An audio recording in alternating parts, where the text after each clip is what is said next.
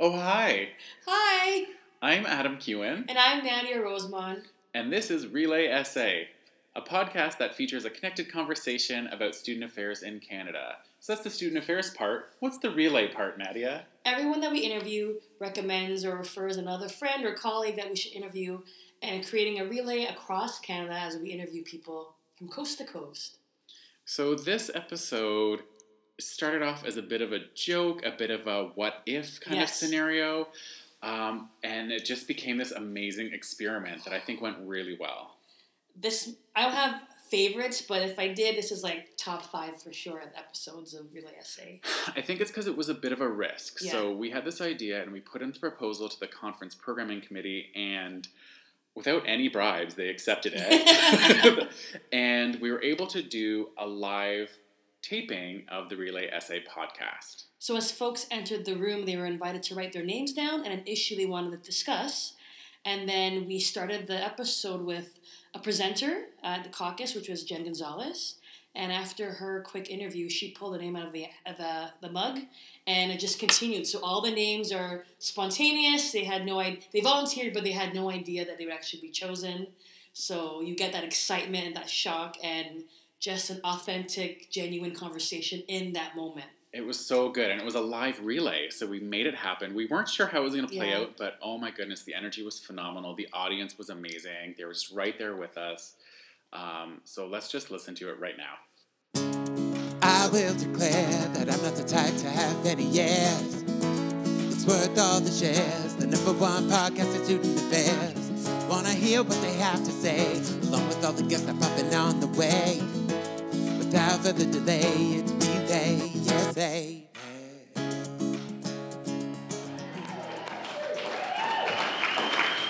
All right, welcome to Relay SA Live. Where are we, Nadia? We are in the fabulous Prince Edward Island. Yes. PEI, potatoes, Anna Green Gables, red soil, student affairs. So many things. I've eaten chocolate-covered potato chips every day since I've been here. So I'm hoping to, diversify my food options, my potato options. Maybe, yes. Yes. All right, so we've got a relay today that we're going to be doing. We're so grateful that y'all could join us. We've got this, I wish podcasts can convey the beauty that I see looking out at this crowd, the very good-looking folks who have joined us to participate in this podcast today. Hot. They're hot. Imagine really hot people, that's the audience. Yeah. And what we're going to be doing today is we have an interview that's going to get us started. She has no idea that it's about to happen. She has no idea she's going to be invited up here to talk about stuff. And then we're going to go into kind of these micro interviews where we've asked folks from the audience to give us topics that they want to talk about. And then we're going to kind of create this relay that's going to be part chance, part relay, part everything. So I'm pretty pumped about what we're going to be talking about today. Do you want to get started with our first guest, Nadia? Yes, please welcome to the stage. Our first guest was Adam's first guest in season 1 of Relay SA, and was as a presenter during caucus. Actually, I presented with her yesterday. I think another presentation tomorrow. So please welcome to the stage Miss Jennifer Gonzalez from Ryerson University.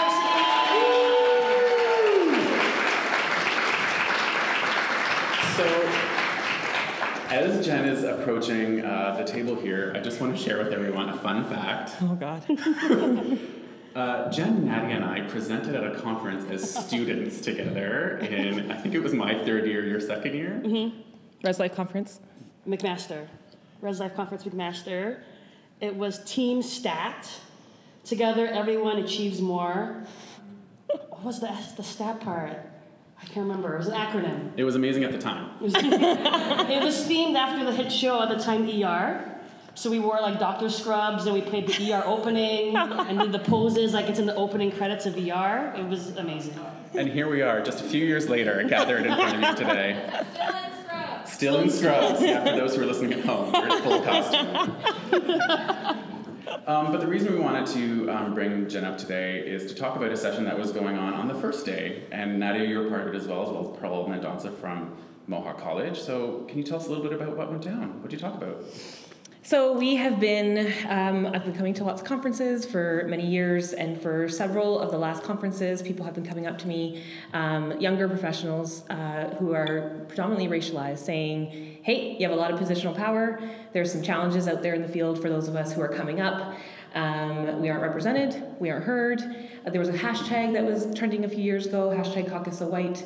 And yesterday we hosted a kind of a 2-hour session. It was very intentional to hopefully build some community on the first day, where we got racialized professionals together. We talked about some of the things that we experience in our work and in our lives. And then we had a healing circle. So we did some different modalities, healing modalities. And I think Nads and I, as best friends, have kind of come to the realization in the last few years that our interest in spirituality, while very much driven by an interest, was also sometimes a survival mechanism. So we talked about that yesterday, and we shared stories and connections, and I've seen lots of amazing kind of connections happening in the hallways, and I hope that kind of what we have in terms of community and how we can call each other at the end of days or in between meetings, and some of those things that happen when we're experiencing things like microaggressions or we're experiencing not being seen or heard is happening now. So I am, happy that we did it. It was very vulnerable and definitely different than talking about some of our award-winning programs or, some of the things that are best practices. Yes. Having a little bit more to do with our identity, which is a new foray into, for me anyway, at this space, and it was good. Yeah, there was I guess 2 moments that stuck out for me that, I don't know, I feel like sharing. So one moment was we were talking about certain concepts that impact our professional identity. So concepts like microaggression, code switching, anti-Black racism, whatever it might be. And at my table, I was sitting with other Black women, and we were still whispering the word Black. Like, we're like, okay, it's Black. And then someone was like, caught themselves, like, why am I whispering this word? But so it was just like not being aware of like maybe sometimes how we feel a little bit scared, or like I guess we're programmed to not talk about certain things in our industry or maybe certain spaces. And then another moment where someone shared during the opening ceremony, someone was talking about, I think it was the RUC president or the co-chair, one of the co-chairs of the caucus conference, I forgot her name, and how she was celebrating like more than Charmaine Hack. Charmaine Hack. Celebrating more than like 20 years in the industry, and then so one of our participants was like, oh, I could stay? Like, I could also be here for more than, I never even thought that was a possibility that I could stay for more than, and I was like, wow, like, that's very interesting that maybe you think that, like, maybe there's a time limit, or it's a stop, and just them introducing the idea of like, I could stay and make this a career. That was interesting for me. Sounds like it was an excellent session for everyone who's able to make it. Is there anything that you would share for folks who couldn't make it and maybe are listening?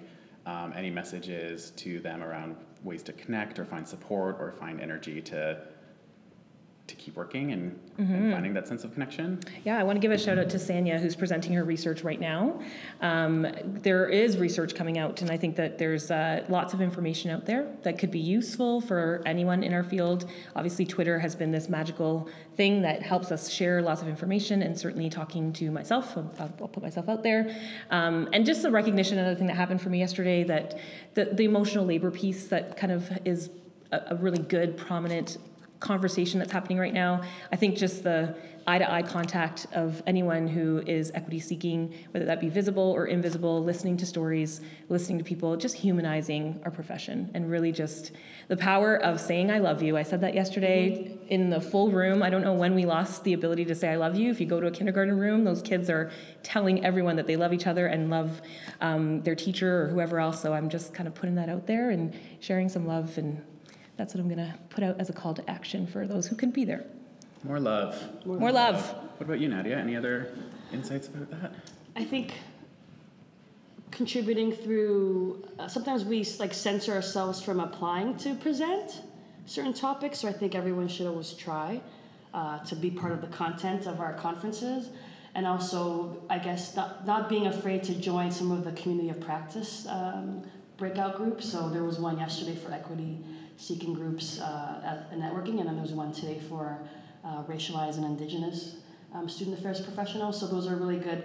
I know during the day it could be hard because we're always around people, and like by the end of the day you're like, I just want to eat Cal's ice cream alone. But like for that last, like before you end the day, just to come into like the smaller rooms and even to sit amongst people that you might be able to connect with might make a really big deal and enhance your caucus experience. Do you think this session that you've done, do you think there'll be a repeat in 2019? Do you think there'll be other instances of it? Or, what is the future for this conversation? I was talking to some people on campus actually at Ryerson about kind of sharing the model, letting other people infuse what they bring to the table in terms of what they've found for strategies to make it through. So I hope that we can kind of produce some sort of facilitator's guide and put that out there as a base of what the conversation was, but then let other people make it their own. We're obviously coming at this from our lived experience and our lens, but I think there's lots of other ways and kind of spaces that it can go. Amazing. And I'd be interested in really having a whole session devoted to healing about it. So like we had more like, we broke it up, and part 1 was about the concepts and the impact, and then part 2 was like just learning and sharing different healing modalities. And I think that we should own like healing as a session. That would be really valuable for people. And can you say more about that if folks don't know healing modalities, what that means? Like what kind of stuff did you do? Yeah, so we each have like, I think things that work for us in our own day-to-day. So Pearl shared like a body breathing check-in technique. Jen talked about gratitude and, just practicing having a gratitude journal. I talked a bit about asking the universe and petitioning the universe. Some people shared things like prayer. Reiki is another practice that shout out to Pearl, that teaches. So just a few things, and it's unique to everyone, but I just think creating the space and pausing to think about, okay, what do I need to kind of help me day to day? And a lot of our cultures and our practices have and celebrate different ways of healing and taking care of the self and spirituality. So kind of recognizing it and it could get ignored in the day to day, but kind of being proud of it and using it for ourselves to kind of keep going. Yeah. Amazing. Was there any other observations or things you wanted to share today about the session that took place? Oh, what do you think? That was good. You're good. Yes. Thank you for the space, caucus. Thank you for the space. Yeah. Well, y'all put in the proposal, so thank you for doing it. I mean, thanks caucus too, I guess. But yeah, also, I guess they did something, I guess. So I think the time has come for us to select our first micro interview, so let's get into it. Oh my Jen gosh. is reaching her hand into the mug. Ooh. Awesome. Chelsea Corsi from TRU, Opioid Crisis. Yes. All right, Chelsea, are you? Yes. Oh. Thank you, Jen. You're welcome. Thank you. Yeah. All right. So welcome to the stage. Thank you so much. I think we're going to just start off nice and light with the opioid crisis. Let's get into it. Well, first, who are you? Where do you work? A bit about what you do. Sure. We can thank Janet Miller for this. My name is Chelsea Corsi, as you said. I am the wellness coordinator at Thompson Rivers University in Kamloops, BC. Do you want to share a fun fact about yourself? No pressure, but... What's a fun fact about myself? Pinterest. Yeah. Oh. I'm a Pinterest junkie. I love doing projects in my house, but I never finish them, so my husband hates it. There's always things that are like unfinished, and I move on to the next project, and he's like, can we just finish this one thing? So I like to start strong, but sometimes I peter out. But that's a talent, starting things, that's a gift. I agree. Some people the don't even have creativity that is there. ability. Yeah. The creativity is there. I'm not a finishing carpenter, so maybe that's my problem. So can you tell us a little bit about what led you to write, well, unless Janet wrote it down for you, but what led you to write down that we should be speaking about the opioid crisis? Sure. So actually this morning, a colleague of mine and I from TRU presented on the opioid crisis and kind of our response at TRU. I think that depending on where you live in Canada, you may be more impacted by this than others. Definitely in the West Coast.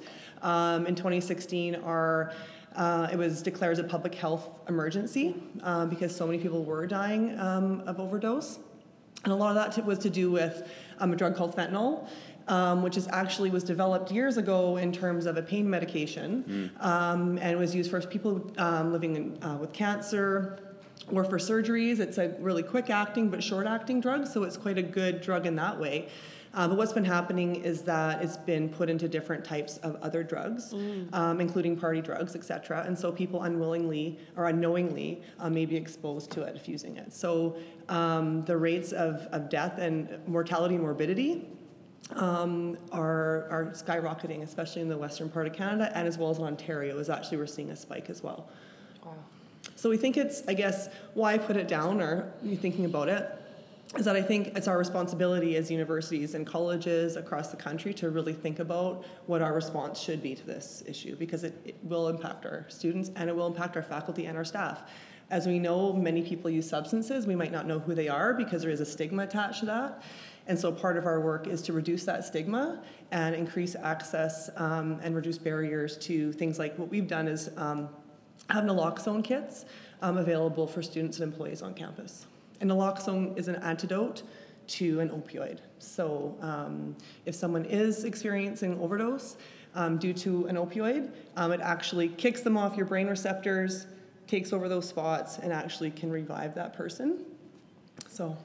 And is that giving them enough time to maybe get to a hospital, or is that like all you need? Well, there is a process, which we probably don't have time to discuss. But basically, it's a step in that assessment to see if, knowing the signs and symptoms of an opioid overdose or something that we teach when we give out kits. And then we talk about that response, so what you can do. Part of that, if someone's not responsive, you call it the emergency right away. And part of that assessment is stay with that person. And kind of the end of that process is giving the person naloxone, either through an muscular injection, or they have nasal sprays as well. They're a bit more expensive. So the free kits that our BC Centre for Disease Control are offering are the injectable type because of the cost. But you can purchase the nasal if you want to have one for yourself. And why I think it's important is that in our philosophy, on our campus anyways, is for Kirsten and I, and she has a strong history. She's also a nurse, and she's worked at Insight in the downtown east side, and is very proponent of harm reduction, is that we really want to see everyone as part of their first aid kit having a naloxone kit. Okay. Because the thing is, you do not, as I mentioned, you do not know who's using substances. And you could be like at a party with people and someone's using something. You could be camping for a weekend with your family and the person next to you at the campsite. And there's actually a story in Kelowna where a woman had done training for naloxone. She received a kit and knew how to use it, and was exiting an elevator in a parkade, and there was a young girl, who was about 15. It was kind of hunched over and not responsive. And that girl was actually having an overdose, experiencing an overdose, and that woman actually saved her life. So you never know who's using substances, where you might need it. And so our goal at TRU has been to educate our campus about this, as well as we've trained student peers, the wellness ambassadors, as well as frontline student services professionals in a train-the-trainer model. So they're actually, even though they're not health professionals, like a nurse or someone, they're able to actually teach others how to use the kits to increase that access. So that's why I thought, This is really good, because sometimes I find when there's an issue, it's easy to be like, oh, that's going to impact health and wellness. But it's really good to, like, some of the things that you're sharing as a citizen of where you might live. It's a skill to... And I think for us, in terms of the access piece, we have an open wellness center. I'm there with our students, so they can drop in at any time to ask, hey, I'm interested in getting a kit. And they can do the teaching there. It takes about 10 minutes to teach somebody how to use it. But also if someone's meeting with a counselor or is at our Kapolkatin, which is our Indigenous space, with, say, an Aboriginal learning strategist, and they talk about substances, they talk about, I'm going to parties where my friends are using these things, I'm concerned. That person in that moment, in that teachable moment, can say, hey, are you interested in learning how to use naloxone as an antidote, and I can teach you. So it's not sending them somewhere. We talk about students accessing resources and having to be passed around to different places. So for us, it was like, if there's that moment where it's the opportunity, then that makes sense to have people who know how to help them. So if you could suggest perhaps a call to action for people who aren't necessarily in this room in this moment, or maybe just listening at another time, but they're working in student affairs elsewhere, maybe elsewhere in the country, or what would you recommend that are some steps that they could take to be reactive and responsive to this? Well, I guess to see from their perspective, is this an issue for them in their communities and their campuses? Is this something that's a priority? In BC, it definitely has been a priority, and that's why we've acted this way. So I think doing that kind of assessment, it's also partnering with your stakeholders. So what is your community health services doing? How can you partner with them to leverage some resources on campus? And then getting your students involved and other stakeholders on your campus involved to see, what should our response be to this? Now, if in some of maybe the Eastern Coast provinces, we haven't seen quite the same numbers of deaths, but it's not to say you shouldn't start preparing for that. It's kind of starting to move across the country. So rather than be reactionary, how can we be proactive? And that's kind of, as a health promoter and a nurse myself, the health promotion is really a love of mine. And so how do we prepare for something that may, be coming our way? That's great. That's really great advice. Oh, thanks. Chelsea, that was amazing. That was good. Thank you. I was like, please don't call me because I'm not sure what I'm going to say, but thank you. It was meant. Was that not amazing? Yeah. Thank you, guys. Oh, before we go, Chelsea. And if we didn't call you, I would not have known. So this is so valuable. This is Well, amazing. thank you. Okay, so Chelsea is okay. I think that's Jer. Jer, York University. All right. Future students. Oh, yes, we belly danced earlier together. Okay. Oh, did I out you? I'm sorry. We're going to do like another podcast about belly dancing at caucus. All right, so as Jer is making his way up, Jer works at York University and he's making his way to the stage. And the topic that Jer's identified is the future structures and staffing in student affairs. All right, Jer, how are you? Doing good, Adam. Thanks for having me today. Just want to say thank you very much for the audience being here today. Thank you to our sponsors, Ooh La La, Campus Labs and whatnot. Enjoying the food here at the Delta. Yes, go ahead, sir. Were you asking me? Oh, thank you. That's a good plug. So, who are you? Where do you work? Why are you so cool? Thank you. So my name is Jer. I work at York University. I'm the Student Relations Coordinator. I oversee social orientation in the fall and student organizations at York.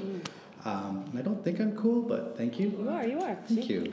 The audience said he's cool. It's unanimous. It's recorded on the podcast. Yeah. I'm so touched. What is a fun fact that people would be surprised to learn about you, Jer? Besides the belly dancing. Besides the belly dancing, I have a collection of Funko Pops in my office. But the reason, and it's a growing collection, but the reason I have them there is because I'm not allowed to bring them home. I like that. Kind of, yeah. Sorry, what is the collection? Funko Pops, otherwise known as bobbleheads. Oh, Yeah. okay. Right. Thank you. Right. Do you focus on a specific theme of the Funko Pops, like Marvel? Yeah, I'm a huge geek, so Yeah. there's like Marvel, Lord of the Rings, Star Wars, Harry Potter, Yes. all that fun stuff, Game of Thrones. Yes. Yeah. All right, if you were to have a podcast about these, what are they? Funko Pops. Funko Pops. I know I'm going to say it wrong and swear by accident somehow. If you had a podcast about it, what would you call it? Getting funky with Funkos. Yes. Yes. All right, so Jerry, you said you want to talk about future structures and staffing in student affairs. So what motivated you to write that down? Just because I'm so impressed with how so many institutions are bringing in outside voices and outside perspectives into the work they do, and it's basically like redefining how we service students, and these ideas and these different ways of thinking is for the benefit, and not only with the staffing that's brought in, but just the restructuring departments. I was really impressed with just sessions I've been to this week. That's a good perspective, because I think normally people fear the change, and there's always an assumption that someone's losing a job or funding's moving to another priority. So it's really good to think about how it could bring new energy, new ideas, new voices to the table. Mm-hmm. What do you think, Adam? Well, thank you so much for that great question, because I had a question brewing in my head for you. But I would agree with what Nadia was observing. I think sometimes when we look at, I'm also thinking about the conversation this morning at the one that Anne and Brenda did about the SSAOs, and they were talking about expertise coming from lots of different types of places, and whether it's you're an economist or whether you're a lawyer or you have your MEd, or there's lots of different ways to take up this work, and all the insights matter. I think different levels of expertise are super useful. I don't think there's just one track. Yeah. Was there one thing that, one particular example that you were thinking of that you thought was particularly exciting or useful? Yeah, sure. So I went to a session yesterday from UBC. They talked about the way they're communicating with the students now, and they brought in an individual who used to work for EA, which is a gaming company. We're like down the street here too. Yeah, in our office. there is? Yeah, I'll show you wow. after. Thank you. Okay. Side trip? Okay. That's a new excursion. Okay. But he had a really interesting mentality about it, just in terms of getting people on board and trying something new and communicating in different ways.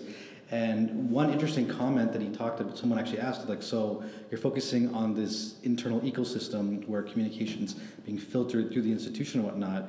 Where do you fall then in terms of social media? And he brought up a very interesting point that I've yet to hear from a communications person. He's like, the truth of the matter is, with social media, if you don't have an ad budget, it doesn't really matter, because you don't control the algorithm, you don't control how it's being used, how it's being assessed to a certain degree. So that's why he was a proponent of an internal ecosystem, which is controllable, defined, and they kind of create the conversations that they want around it. And I thought that was so interesting. What does that look like? Like, can you give me an example? Is Internal ecosystem? Is it like Westworld? Like, are we building just like a fake? Is anybody from UBC here? I don't want to talk for you, but... You know. We'll do a follow-up podcast Sure. about Okay, that. that's good. We'll do that. Okay. Yeah. Perfect. So, Jer, if you were to predict, like in the next 10 years, and we're talking about the structures and systems of student affairs, what are some of the things that you might predict? I think that roles that we have today will be changing. So, for example, this beautiful innovation of the podcast that you're all doing is genius. And it just shows to the breadth and talent that both of you have to do something that's so simple, and I mean simple as easy to do, but it's a way for all of us to connect, to find each other's expertise without having to go to a conference and shake a hand. It's so accessible. I think in the future, all of us in our roles, don't know why it's, sorry, did I do that? No, well, Okay. it's agreeing with you. For those of you just listening, the screen is flashing. So I think we'll all have different functions in our role and have to be a master, at least a facilitator for different types of expertise. So whereas some of us, like Josh or I, are in orientation, or like Chelsea, who is in health education, we'll be looking at various areas in our roles because they all intersect so well. I agree. I would say that's something I'm noticing more is we're kind of looking to each other, and the silos, or as my colleague Jeff calls them, cylinders of excellence, within our units. Hashtag that. I like Yeah, that. it's good. Yeah. It's not a good thing, but I mean, it's a good phrase. Well, if we're looking to serve the whole student, we have to have a whole campus, right? And that involves us talking to one another. Absolutely. Yeah. Wow. I don't know. Yeah. You're still thinking about cylinders of excellence? Like, Yeah. it's really, yeah. All right. Wow. Well, was there any other observations that or musings about the structures that you're I thinking actually have a about? question for the two of you. So I know, Adam, what you do at U of T Central Campus. Nadia, what do you do? Oh, okay. I'm the Senior Manager of Student Life and the International Student Center at U of T Scarborough campus. So if you're both able to, would you be able to answer what is in 5-10 years an adjustment to departmental structures? Now, it doesn't have to be student affairs, in the university as a whole, whether it's faculty, operational on the business side, that you think could be innovative and helpful to serving students? Ole. I don't know. I feel like from some of the sessions and people talking, I feel like a murmur of like embedding models are gonna have a comeback where like they're gonna want everything and every like one-stop shop. So you'll have like a student life, a counselor, health and wellness, maybe within a faculty. I don't know. It seems like there's more demand on us to support students, so there might be duplications or a merge of some sort. I don't know. I think one of the things that I think could be an exciting possibility, and something that there are existing models across Canada that I think are really awesome, are really bridging the gap between our student services, student affairs world and the registrarial world, which having Caucus and ARUC together is a phenomenal opportunity to talk about that. I even think about the way we recruit and then then gets them to campus, and then they might get different or inconsistent message. We're not necessarily all paddling in the same direction, so I kind of think there's going to be further opportunities for collaboration within and among our units, just to make sure that we're consistent and the things that we're saying to students to kind of entice them to come to our campuses matches up with the thing that they're going to experience when they show up, and it's and all through kind of their entire experience. So I see that as a possibility. Thank you, the two of you. Good question. Oh, all right. Thanks, Jer. Give it up for Jer. All right, so Jer has reached into the mug and... The name is Zahra Murji from University of Toronto, Scarborough. Oh! Thanks, Jer. Thanks, Jer. That wasn't a plant from Nadia. No. But a great colleague from University of Toronto, Scarborough. Hi, guys. Hello. This is so exciting. I'm a little scared, but Don't. yeah. Hi, everyone. We'll take care of you. Okay. Okay, so Zara, Yes. welcome to the stage. Welcome to the podcast. Thank How are you doing? Great. I'm so excited to be here. It's my first caucus, so it's really cool. So it's been really good so far. And what is one of the sessions that has spoken to you the most during your first few days at your first caucus? I think it's similar. I was at the session that Jared was talking about. Oh. UBC was talking about like the registrar's office and their student services are working close together. So it's nice to see that. So. Amazing. Yeah. And any favorite PEI Charlottetown moments? We've been eating a lot of Cow's ice cream, so that's been amazing. Yeah. And seeing Anne at the banquet. Oh yeah. Oh, Anne. Yeah. Oh, that's a whole other ghost Anne. But I think when we were in our session, I saw you and your crew walking by enjoying some Cow's ice cream, so I was very envious. Yes. So Zara, you wrote down that you want to talk about the unengaged student. Yes. Tell us about what motivated you to write that down. So I was an unengaged student when I went to the University of Toronto. And actually that's one of the reasons I really wanted to get into marketing and communications, because I feel like there's so many amazing programs that Student Affairs puts on, and it's fantastic programming, but there's such a small population that actually engages in that programming. And they're amazing students, but there's all these other students that don't actually, who probably need it even more, that pass by and they don't realize it's there. So my goal is always to like take these beautiful programs, like our team. Nadia is my boss, by the way.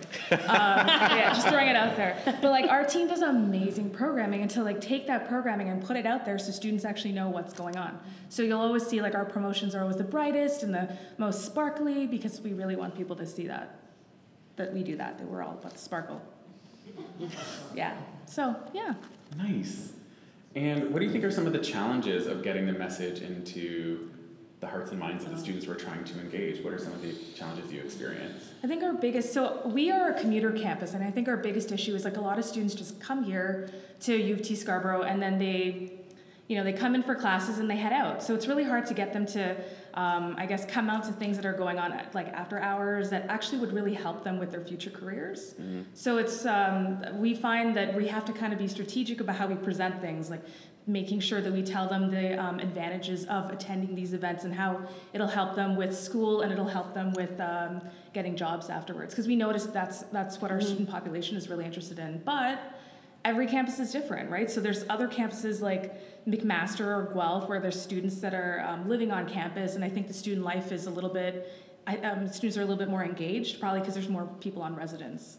So I don't know if it's a fake theory of mine that I think when it comes to maybe commuter campuses that your students have like hustle fatigue too, like you're just hustling like to like go to class, work, make it home, keep friends, and you're just like tired. So sometimes you do have if I go to this, what's in it for me? Like I want to make sure that if I'm missing this go bus, yes, I'm getting ABC. I think that's some of the archetypes of students.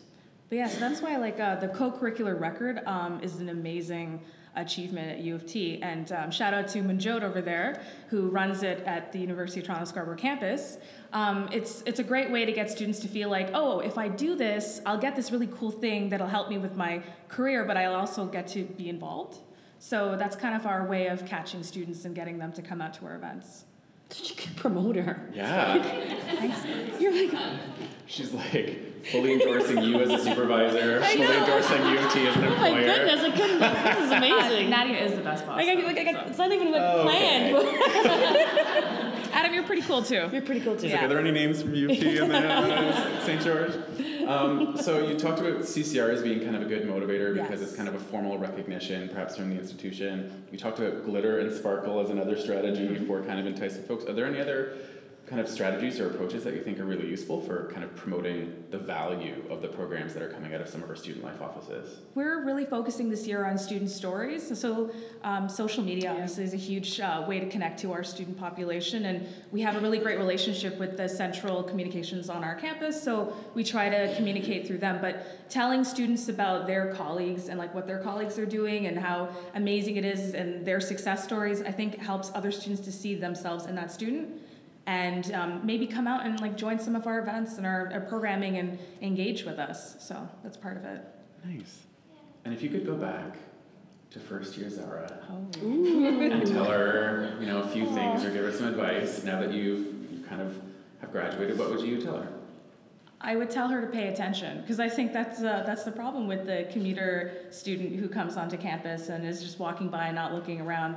So I would tell her to get involved and join the first year program, because it's amazing and everybody should do it, and to actually engage and volunteer and have an amazing time while they're in their undergrad and not after. So yeah. Gotcha. I think we hear a lot from our upper year students that I wish I had known about this, and I wonder if there's ways to kind of shorten that learning curve a little bit. So I think that's really great advice. So I just have one more question. So do I get a mug? 'Cause I came up here. These mugs are really nice. Actually, that's the only reason I put something in. Yeah, that's true. Yeah, we will get you a mug. Yeah, so we'll we get a have mug. some Relay Essay mugs that Nadia ordered, and they do look quite nice, I think. So They're I wanted the a morning show feel, when you're just sip. Oh, I love it. Yeah, you guys. Full Hoda and Kathy Lee. Yeah. Okay. But there's tea in mine. There's no alcohol. It's tea. No, mine's fully Green Chardonnay. Yeah. We will get you a mug. We commit to that. Perfect. Okay, this was totally worth it then. Thank you. Besides the knowledge you dropped. All right, thank you, Zara. So we've got time, I think, for one or two more. Okay. So why don't we see who Zara's going to pick from the Mug of Adventure? Oh, look who it is! Alicia Okay. Graham from UTSC. All right, another person from University of Toronto, Scarborough. Exciting. Oh, wow. I'm sorry, Adam. Well, and actually, fun fact, which I think I can share. Well, I hope this is public knowledge, that, Alicia, you're going to be moving from University of Toronto, Scarborough to the downtown St. George campus. Yes. So honorary St. George. So honorary, so you're... Okay, welcome to the stage. Thanks. I don't know what topic you guys picked out because I put a couple in there. Ooh, okay. Okay, so what, Zara? Oh, wait, first tell us about your new role. Oh, So you okay. can represent St. Jorge. Okay, on this wonderful. one. So I have been lucky enough to get to join the team in the Faculty of Arts and Science. They're in the process of developing a wonderful new student success hub there. So I will get to be the student success programs officer with focus on international, which is a new passion of mine for sure. So. Great, and what is going to be a fun and interesting fact that people might not know about you? Fun and interesting fact. Boy band connoisseur. I mean, I am a boy band connoisseur. That was my other topic, so we could go either way. But really a boy band connoisseur. I even try to stay current. Part of me wants to stay in the Backstreet Boys forever, even though they just released a new single. But I also like to try to, keep up with the K-pop boy bands, because there's those are really cool. One Direction, I saw their concert The once. Latino one. Oh, Ciencio? So Ciencio, good, yeah. yeah. Okay, so yeah, I try to diversify my boy band knowledge. I did not know that about you, but I am surprised to learn that. Yeah, I love them all still. If you could have a podcast about boy bands, what would you call it? I don't know. It would be lame. It would just be Alicia loves boy bands. Alicia loves boy bands. I Yeah. listened to that. Subscribe. Yeah. But then everybody would be like and subscribe Alyssa below. loves boy bands, and then I'd be like, no. Yeah. So the topic that was drawn was the topic of getting ahead without the masters. Ooh, I love that. Yeah, so tell us why Yeah. you chose to write that down as a topic we should be talking about. I mean, I guess I chose it because it's always something that I'm a little self-conscious about. I do not have my master's. Once shot a shot did not stick. So I don't have it. But I have definitely pursued a lot of additional education. A lot of stuff through our fantastic colleges in Ontario, so certificates and postgrads through places like Seneca and Humber, a lot of continuing ed, taking advantage of PD opportunities. So just trying to fill my bucket with other pieces, because a master's is sort of this thing where I'm always slightly ashamed that it's not the thing that I have, but I also know that it's maybe not the right fit for me. So trying to navigate those waters has been interesting. Yeah. And I thought it was so interesting at the morning session with Brenda that they talked. I was so expecting them to drop a PhD bomb and be like, yeah, I get it. But then they're like, we want people from different backgrounds. And I was like, oh, that, and it makes perfect sense for depending on what you do within student affairs, you do need certain skills. And that was really enlightening. Yeah. Mm-hmm. Yeah. So do you feel a pressure to get one? Do you think that's in the cards for you at some point? Or do you feel like you're okay maneuvering with what you've got now and other facets of learning? For sure. I definitely feel the pressure, and I definitely feel it almost as a self-conscious, villain Alicia is inside being you got to do better, you got to be better. And I think that, like, yeah, we're seeing it become more of a thing, even for entry-level positions that I once had. All of a sudden that's tacked on, and I'm like, would I not have been able to do that? Because I was able to do it. I think I'm okay at what I do, and I don't have a master's. So I think that there's ways to navigate it, but I also think that there's also some master's programs that they're starting to expand to be a better fit, right? Yeah. So I think that as I look at that, I start to look at what things like Royal Roads or Memorial are offering, maybe some more non-traditional routes to get to the master, and because like it would also be fun to say like I'm a master. Like that would be cool. That's how y'all refer to yourselves, right? Oh, all the time. Okay. Yeah. So let's think about, so you're talking about different styles of masters. What are some of the things that would be appealing for you in a master's program? What would you be looking for? I'm definitely a doer. Like I'm a very action-oriented person, so sitting down and developing a thesis and thinking broad, like I can think broadly, but like thinking really far ahead long term is not necessarily like my like jam. I really like to get in it. I like to do action-oriented things. So I think some of the more course-driven ones, the ones that have that like 1 week where you get all together with everybody and you kind of hash it out in that, could definitely be a great fit. But also like, you know, a lot of these one-day opportunities that aren't master's related, but like PD opportunities or job exchanges or things like that, where I think that you can really develop some of these skills and gain knowledge from other people too. Because by no means am I not like a theory-driven person either. And I think that there's ways that you can develop that and learn about that. And I mean, just even being at caucus and looking at the last slide on everybody's presentation and then jotting down their resources, right? And going back and reflecting. Yeah. But yeah, I mean, it's definitely not something that's a never for me, but I know that it's not a right now. So I'm just trying to like, you know, figure out what that fit is going to be for me next. Yeah. I think as a manager, I value, it may not be that that person has that credential, but the skill of, or the art of still being curious, because it's so easy to just like kind of coast or settle on what we do in the day-to-day. But I think whether or not you're pursuing a master's, it's being curious and being like hungry for like, why are students like this, or what are the students that are coming in, like knowing the trends. And that I think sometimes a master's or a program or a certificate program kind of maintains that engine. And also, if we do want to collaborate more with faculty and other departments, we may need the lingo. We may need to have and that paper gives us confidence. So just things to keep in mind, that it may not have to be a master's, but if like your person on your team have those things, that they, you know, it goes a long way. I don't know. What do you think, Adam? I think it's tricky because I really feel troubled when we see kind of entry-level jobs where now we're asking for masters, but like the pay grade hasn't gone up to match the requirements that we're asking for, like the reciprocal kind of like demand and supply that's meeting it. I also think there's like a logistical thing to consider when you're stacking up resumes and someone's education section might be a little bit longer and you can't represent like, I'm just a curious, like smart person and I don't have a master's, but I have all these other experiences that might not roll up into a resume in a way that kind of might be competitive with someone who has I don't know. Sure. I think it depends on the hiring manager, what they're looking for, what the job criteria is, but I do feel like it is a pressure for sure, and it's something I feel, I mean at U of T, because we're so close to OISE, I think there's like a pressure, a lot of people participate in that master's, but I think sometimes people do it because they feel like they need to, as opposed to being drawn by that kind of innate sense of curiosity. And because you work at an education institution, you're like, I guess I gotta stay in school. Yeah. But also talking about other ways to learn, right? I think we also see a lot with our undergrad students continuing on with their education, which is fantastic, but not because they're really passionate about it, but because they don't know what they want to do next. So I love to talk to students about other education options that aren't just a master's, right? The value of a college education, like having gotten to work at a college, and it's just incredible. And I think now working in a university, I sometimes see our students being like, I don't know if that's the right fit. And I'm like, actually, it's so fantastic and such an opportunity to get some practical experience, which we know our students are sometimes lacking, right? So.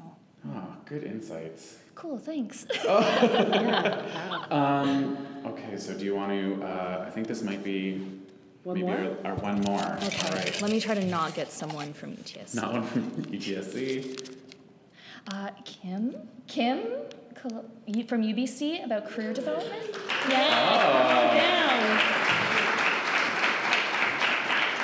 So welcome to the stage, Kim. Hi, welcome. Thank you so much for writing your name down. What a thrill. All right. Hi, nice to meet you. Hi, I'm Adam. Hi, I'm Kim. Welcome. Hi, I'm Nadia. Hi, Nadia. I'm Kim. Okay, so Kim, you How are exciting. at the University of British Columbia. Yes, I am. That's true. And what is your role there? I work as the director of the Center for Student Involvement in Careers. So we do new student orientation, peer education, leadership development, and career education. Holy smokes, and the kitchen sink, like all the things. I tell you, all the fun stuff, all the fun stuff. Lots of sparkles and glitter, I suppose. Amazing. Yes. The sparkle budget. Connecting the Just out of themes. control. And the serious LinkedIn headshots, of course. Of as course, well, photo naturally. shoots all the time. Yes, yes. Kim, can so- you think of like a fun fact, something that, you know, people should know about you that we may not be able to tell from you? Yes, I can tell you that I own 4 chickens. I have 4 backyard chickens. Well, I think that's an a fun unusual fact. Oh my Yeah, goodness. yeah. Do they have names? Yes, we have. My young children named them, so they're judgment. very creative. We have Goldie and Pom Pom and Popcorn and Popcorn chicken.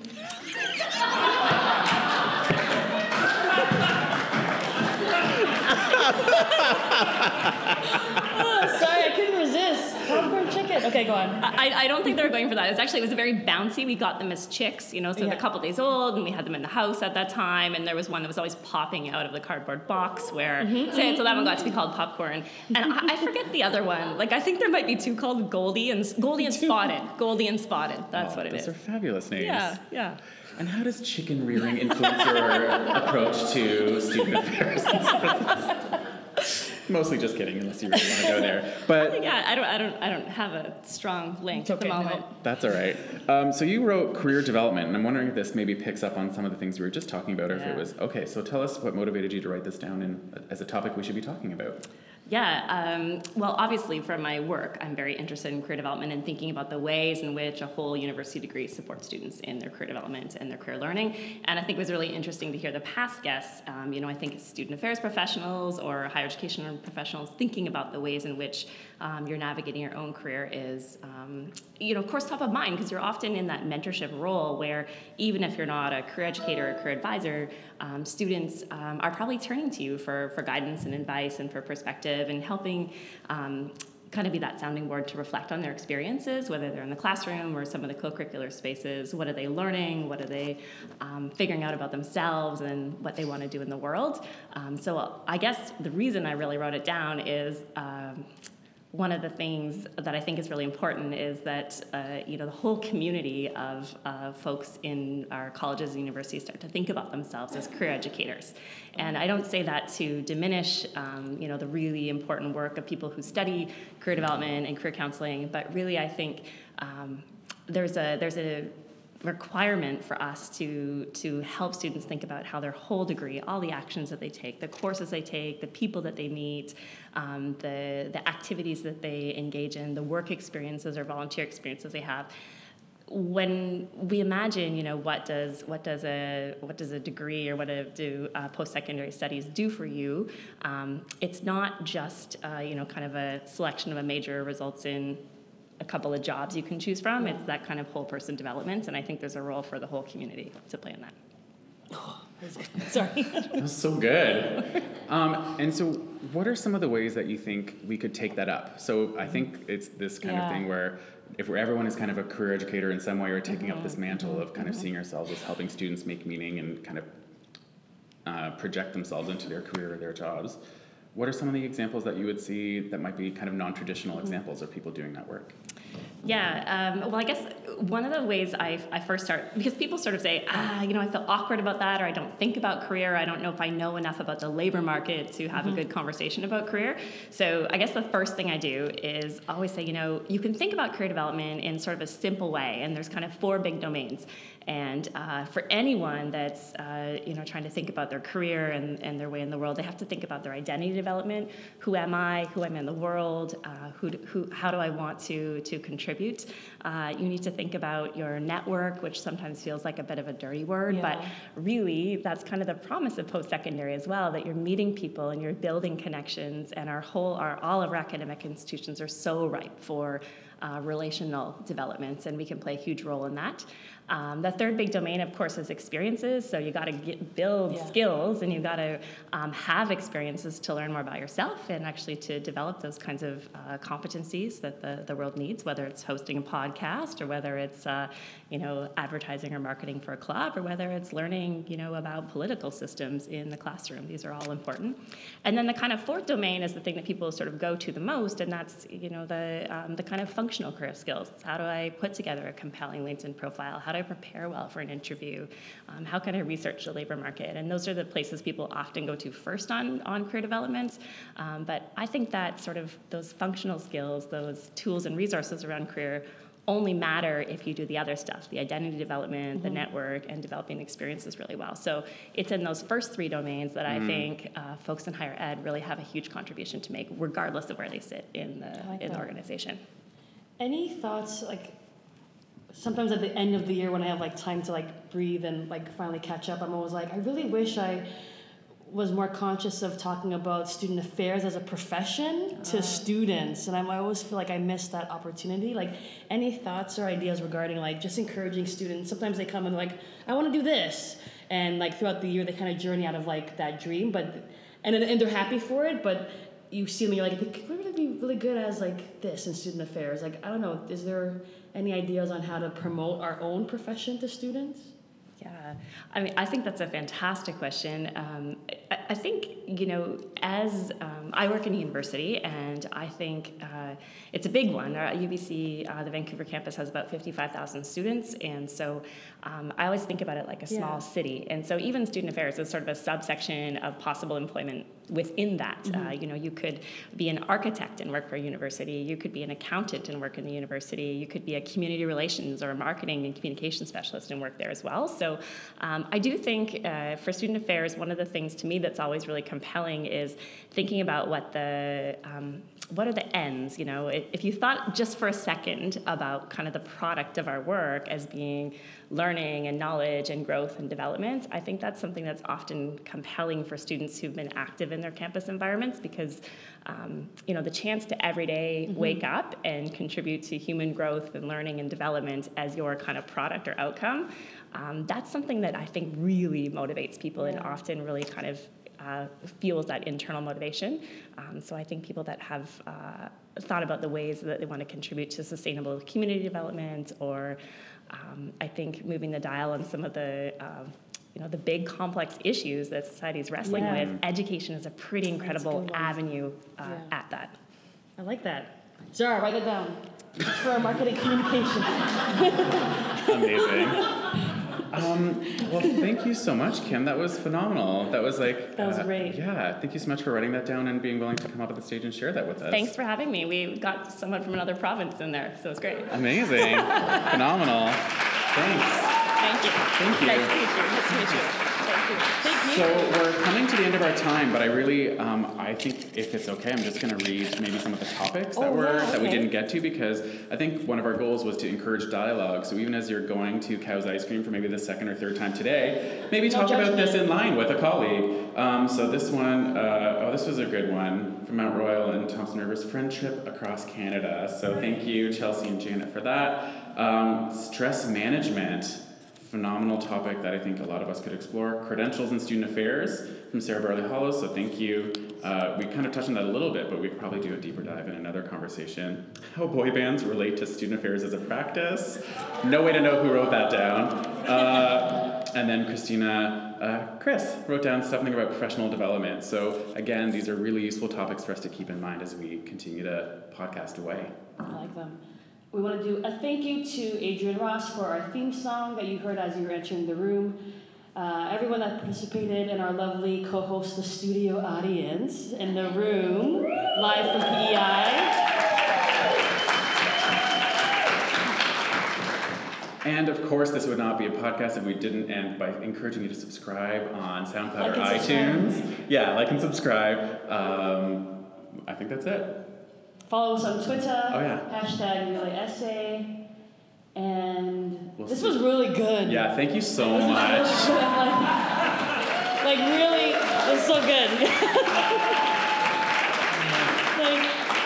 Everyone was just like each level of someone that came up was just like blowing my mind. Like, I loved it. It was good. All right. Oh, so what do you think, Nads? I love it. And like we were like in front of like a live studio audience. It was amazing that the idea was able to happen right, unfold as we planned it. And every guest, even though people were a little bit nervous, everyone had such everyone in the interview in general, but just in that live moment, everyone had such wisdom and just such knowledge dropping. Like it was so amazing. Yeah, I think sometimes we think that learning has to be this formal, structured thing, and that's certainly the case for, I think, a lot of conference presentations that I really enjoy. But I also think that it's good to create some space for kind of more personal storytelling and just sharing about people's insights about their work in more casual formats, because you can really get into it, and we got into it on a lot of different important topics in a short period of time. So I just want to give a shout out to everyone who joined us on our Relay Essay Live. So Jen Gonzalez, as usual, you're amazing. You got us started off. Chelsea Corsi, Jer, Zara, Alicia, and Kim. You're all phenomenal, and thank you so much for being such wonderful participants. Please give us some reactions and feedback on this episode on social media. #RelayEssay. Jen could be found at JenGonzalez8. Jer is at JKall, Kall 48. Zara is at Zara M. Visram, Visram. And Kim is on Twitter as well as at Kim_KILOH. And Nadia, if I wanted to connect with you on the Twitter, where would I find you? I'm at NadsRoses, NadsRoses. And I'm at Adam Kuhn, KUHN. So thank you for listening. Use the #RelayEssay if you're tweeting about any of this.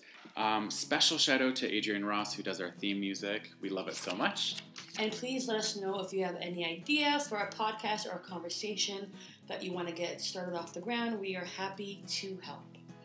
Thank you so much for listening. Bye for now. Bye.